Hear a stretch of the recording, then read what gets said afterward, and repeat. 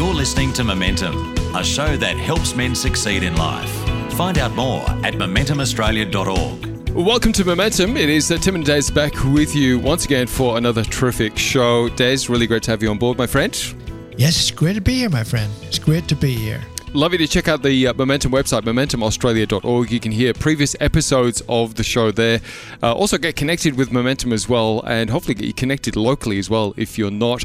Bunch of resources on the website too, and if you'd like to chip in a few dollars and keep Momentum on the air, we'd really appreciate that as well. Details at momentumaustralia.org. Now, talking of previous shows, pointing back to last week's show, we heard the incredible testimony, story and journey of Pastor Steve Wickham. He is currently an associate pastor. He's pastored 4 churches in the past, or been in a pastoral role in churches. He's had a pastoral supervisor role and been a school chaplain. He's a counselor. He's a couples counselor, a marriage funeral celebrant. He's authored 2 books.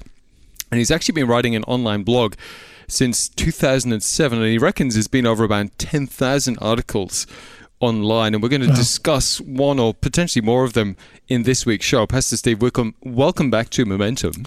Thanks so much for having us, yeah. We just want to say, on behalf of Des and myself, thank you for your raw honesty in last week's episode. Yes. There was a lot of stuff that we touched on last week, and no doubt we'll come back to that in future weeks of the show. But, you know, Steve, when we look back across your life, you've transitioned across a variety of different careers and jobs, and we kind of want to explore that a bit in this week's show, this sense of purpose that lies within us. And I know, and you've even got it in the studio with us now, this very...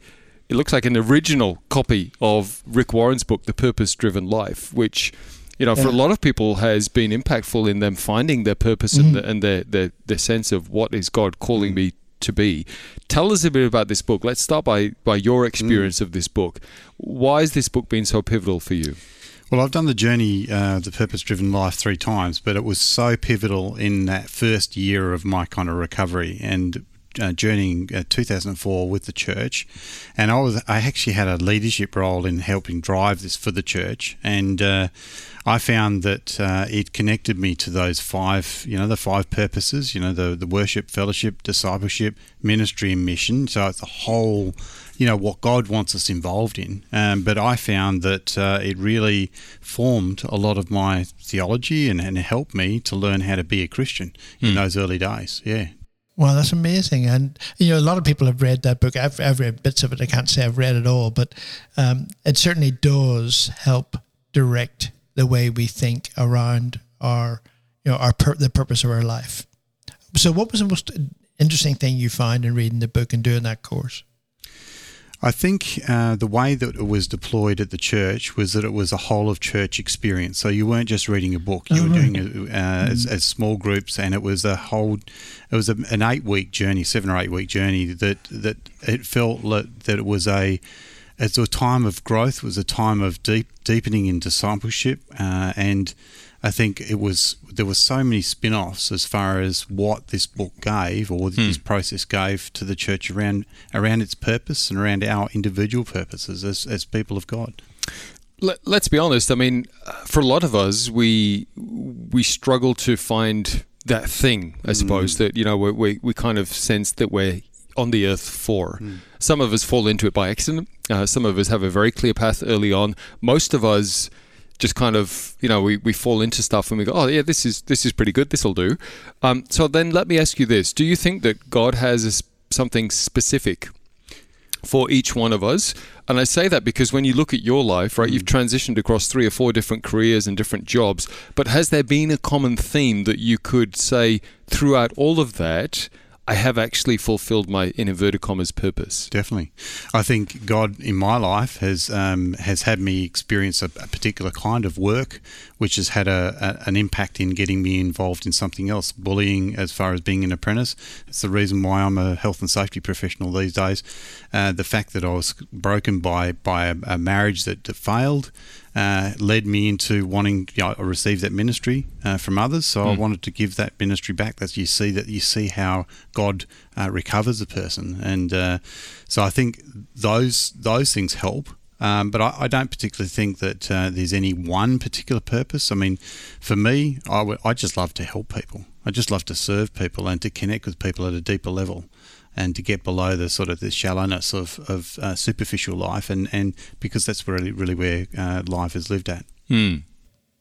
That's so true. And what's interesting is that God at different times has different things for us to do, and God's not schizophrenic, so He doesn't give you gifts and talents and things and then lead you in a totally different direction. So there's some guidelines in the way we like doing things that leads us to where God wants us to go. And God made it very clear to me, whenever I became a Christian, that that loving men, caring for men, supporting men in the church setting was huge. And so God does make those things clear. Yeah.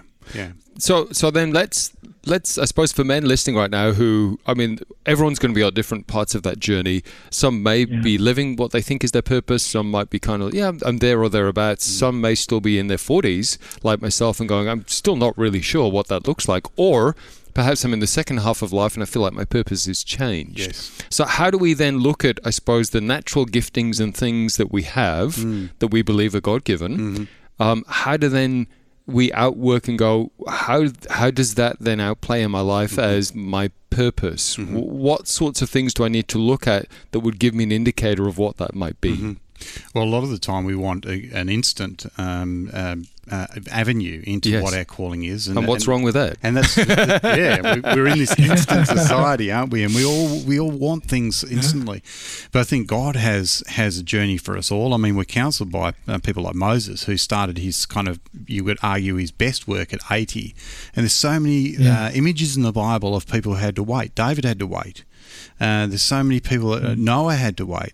Jesus had to wait. Jesus waited 30 years before his ministry started.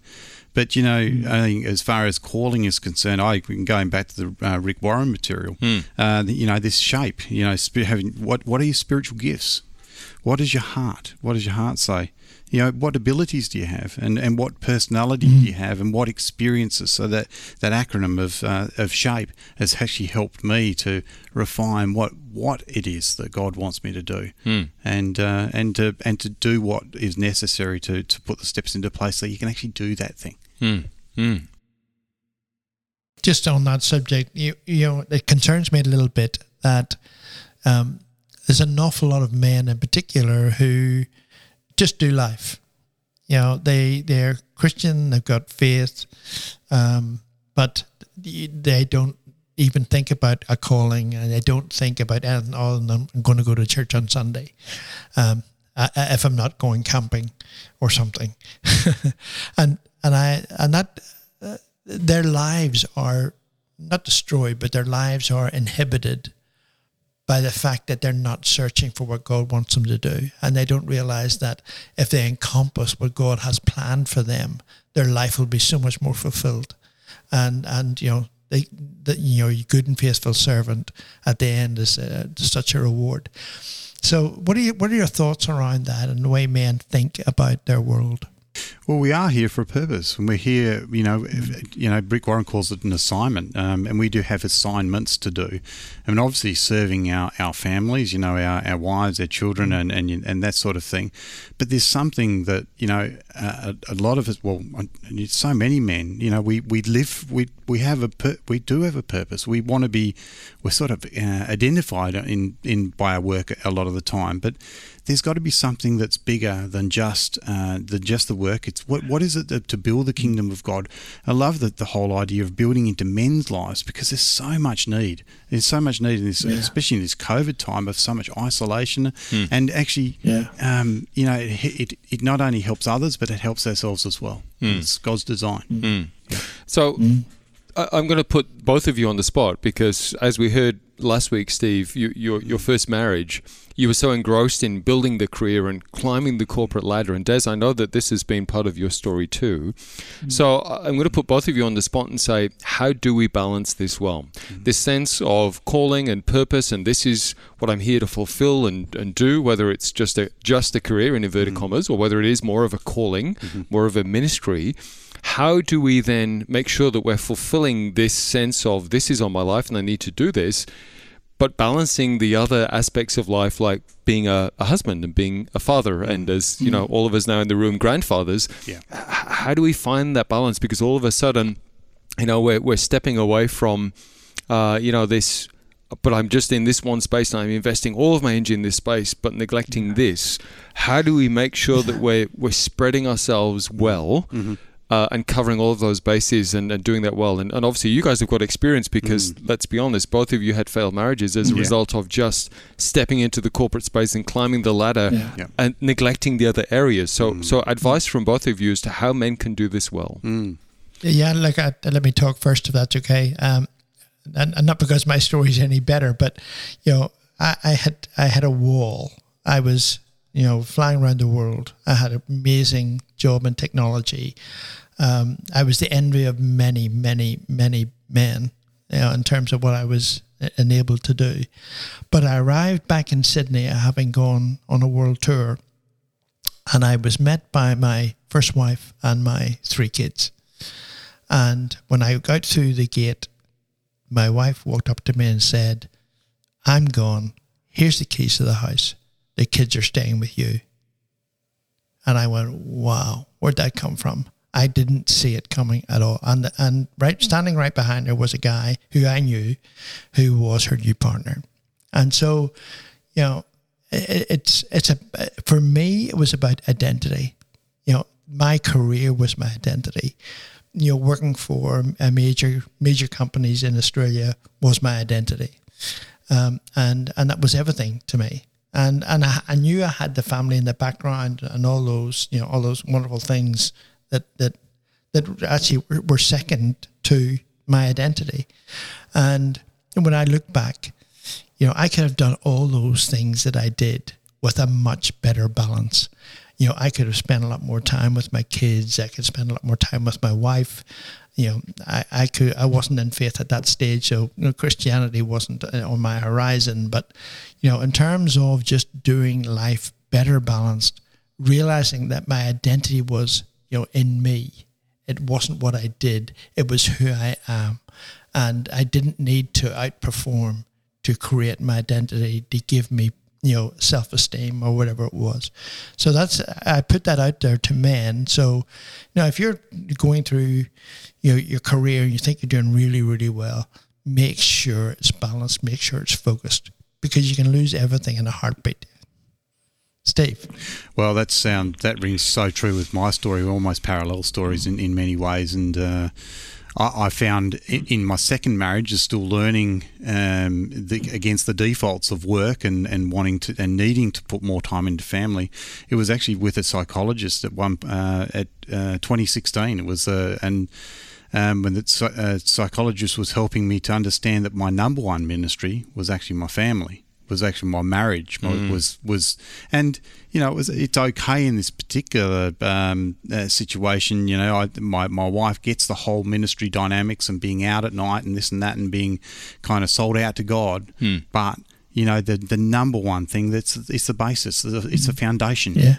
Is our family and what we're sowing into our kids, and you know that's the real legacy. That's the stuff that will last. Yeah. And it's only from that does our ministry really count, you know, for God. So you mentioned where I was going to go next, Steve, and in the few minutes we've got left in this part of the show, let's talk about that, because legacy is not often a word that we use, and certainly not something that I don't think many men, certainly myself, up until I'm, you know, now approaching 50, that word is starting to mean more to me now at my stage in life. So let's talk about, we've talked about career and calling, balancing that with family. You know, we've skimmed over that to some degree, but let's explore this idea of legacy.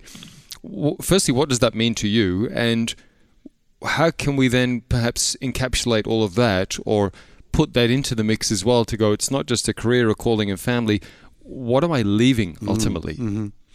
Well, definitely. I mean, at the end of our lives, we will definitely we look back and we look back at what we achieved, what we did, what kind of life we lived. And no, those first 30 years are all about kind of training, and that 30 to 50 age group is about contribution. And then you get to this age that we're at, and I'm 54. You know, where you actually want to leave a legacy. You feel that, well, it's not. I've only got, you know, if I live a long life expectancy, I've got 30 years left. That doesn't feel like a long time. And I want to do as much as I can for God, but without burning out and without my family losing out in the process. So that's what legacy is for me. And I agree. I mean, it's very easy to put our priority on things that don't really matter, and leaving a legacy for not only for your family but for those who know you is so important. I agree. Yeah. Steve, you mentioned the other important word there, and that was burnout, something you've actually journeyed through as well. What we're going to do is take a short break and come back and look at exactly that. So we've talked about career, calling, getting caught up in that, doing family. It's busy. It's chaotic. Many men who are in that family season right now would know, I'm juggling so many balls right now. I can only sustain this for so long. Let's talk about how we do that and not burn out, because we have talked about burnout on the show before. Let's talk about some practical ways then of self-care for men, and that's not something that we tend to talk about as men, but we're going to do that in the next part of this week's show. Momentum is what you're listening to. MomentumAustralia.org is our website. We'd love you to check that out in the meantime, and we're going to come back and talk about how we don't burn out in just a moment's time right here at Momentum. Welcome back to Momentum. Tim and Des with you, and our special guest in studio is Pastor Steve Wickerman, as well as navigating a full-time career, being an associate pastor of a church and a counsellor. Steve is also a husband, a father of 4, and a grandfather too. And Steve, we spent the first half of the show talking about discovering our life's purpose, our career, our calling, you know, and navigating and juggling those other things that we have to do in life. But let's talk about that, because, you know, we did talk, and let's just recap before we launch on, and you'll understand why I'm doing that. But, you know, for both of you shared about this career being such a driving force in your life that we kind of neglected these other areas of our lives, and you lost your marriage as a result. Let's just quickly recap that and go, what then have you learned in your second marriage, perhaps, that you didn't in your first? And how do you balance that better so that you're including these other areas of your life, your family and your kids? They're not just a tag on as, oh, you know, well, this is my ultimate purpose, my career, and these are second best, but I'm making sure that everybody's, you know, looked after in the equation. Yeah. Well, I'm blessed in that my wife holds me gently to account, so she can speak into my life. But very much what I learned out of the first marriage is that you've got to be connected, and you need connection with your family. There's a tug in my heart every day, and I'm thinking of praying about my son and about my wife when I'm not around them, that I want to connect with them. I'm looking forward to connecting with them when I'm finished work and that sort of thing. And there was you know, had that a little bit in the first marriage, but not quite as much. But I think that these are the relationships that they're our lifeblood. They're what make us tick. And you know, it's only when you contemplate losing what you can take for granted that, you know, you then you realise how important, you know, these relationships are. Can I real talk for a moment, guys? And let me just put this for then I was guilty of this in my first marriage. So. When we find that thing, right? When we find that career, that job, that calling, whatever, and we love it. You know, we love it. We love going to work. We love being there and spending 10 to 12 hours a day doing that and da-da-da. And in some ways that gives us more fulfillment than being around our family. Right, let's just be honest. As a man, sometimes it does. How then do we keep that perspective of, this is filling my cup so much, that it's not that I don't want to be with my family or my wife or my kids, but I just find such more of a sense of purpose or excitement over here. Yep. I mean, that's real talk, right? Because we all feel like that as men, or we can. Yeah. Well, it's honesty, isn't it? It's being honest about it, but keeping things in balance. I think the other issue is fear of disappointing people or meeting people's approval, and so that can drive you toward phones, and we're so connected these days to these devices that can cut into our family time as well. But I think just being honest about the impact we have on other people's lives, and it's very subtle. It creeps in, and it has a damaging impact. Family teaches, if there's nothing else that family teaches us, it teaches us humility, because we get it wrong as parents. We get it wrong as being husbands. That's okay, so long as we're honest about it, and that we're holding ourselves to account. Other people are holding us to account, and that we can redeem those losses as we go along. It's interesting. I mean, one of the things I noticed about the corporate world was I thought that everybody wanted to contact me. I was the key guy, and I was invited out and all those sort of things. The day I left that company, nobody rang my phone. So where was my identity? It wasn't in the job.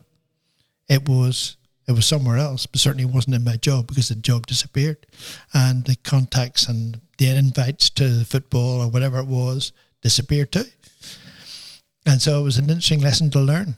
Well, that's a whole other story, right? Because a lot of us then, when we find that, like you said, there's that position or that whatever that gives us a sense of purpose or excitement or passion or calling or whatever, it's so easy to then tie up who we are in what we do, right? So let's speak into that space for a moment for guys, because that's a slippery slope for all of us.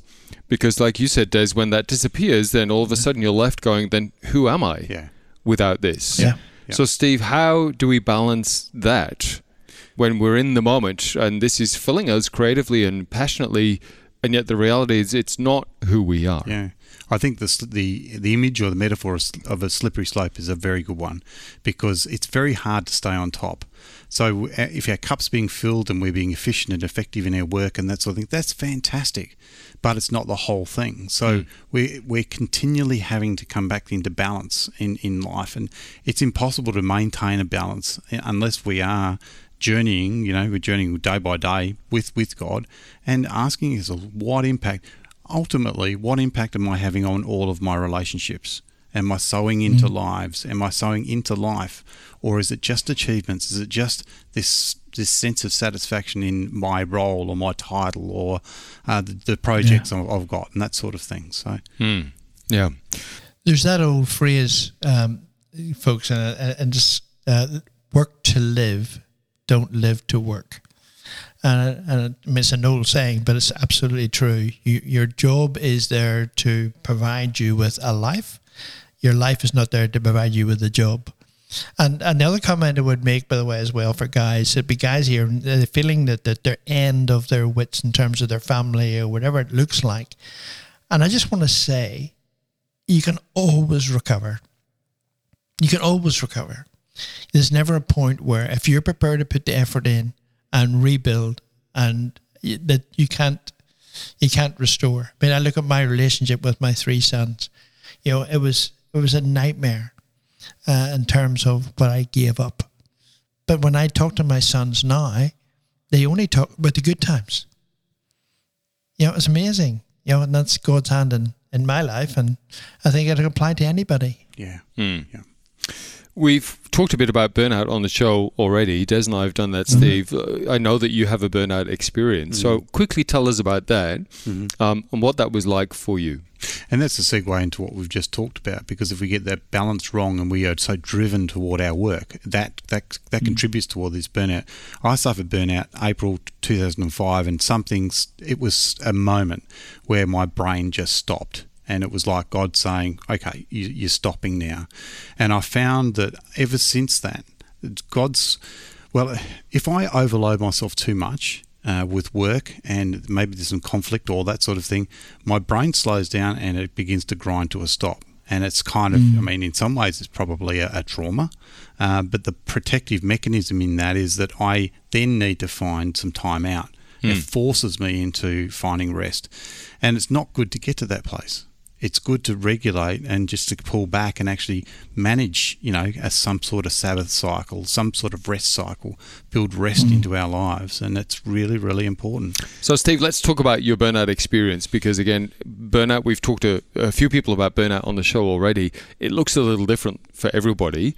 What were some of the key things that perhaps would have indicated for you that you were in burnout or burning out? Mm-hmm. Or now you can look back and go, oh, they were the things that I perhaps missed in the moment. Yeah.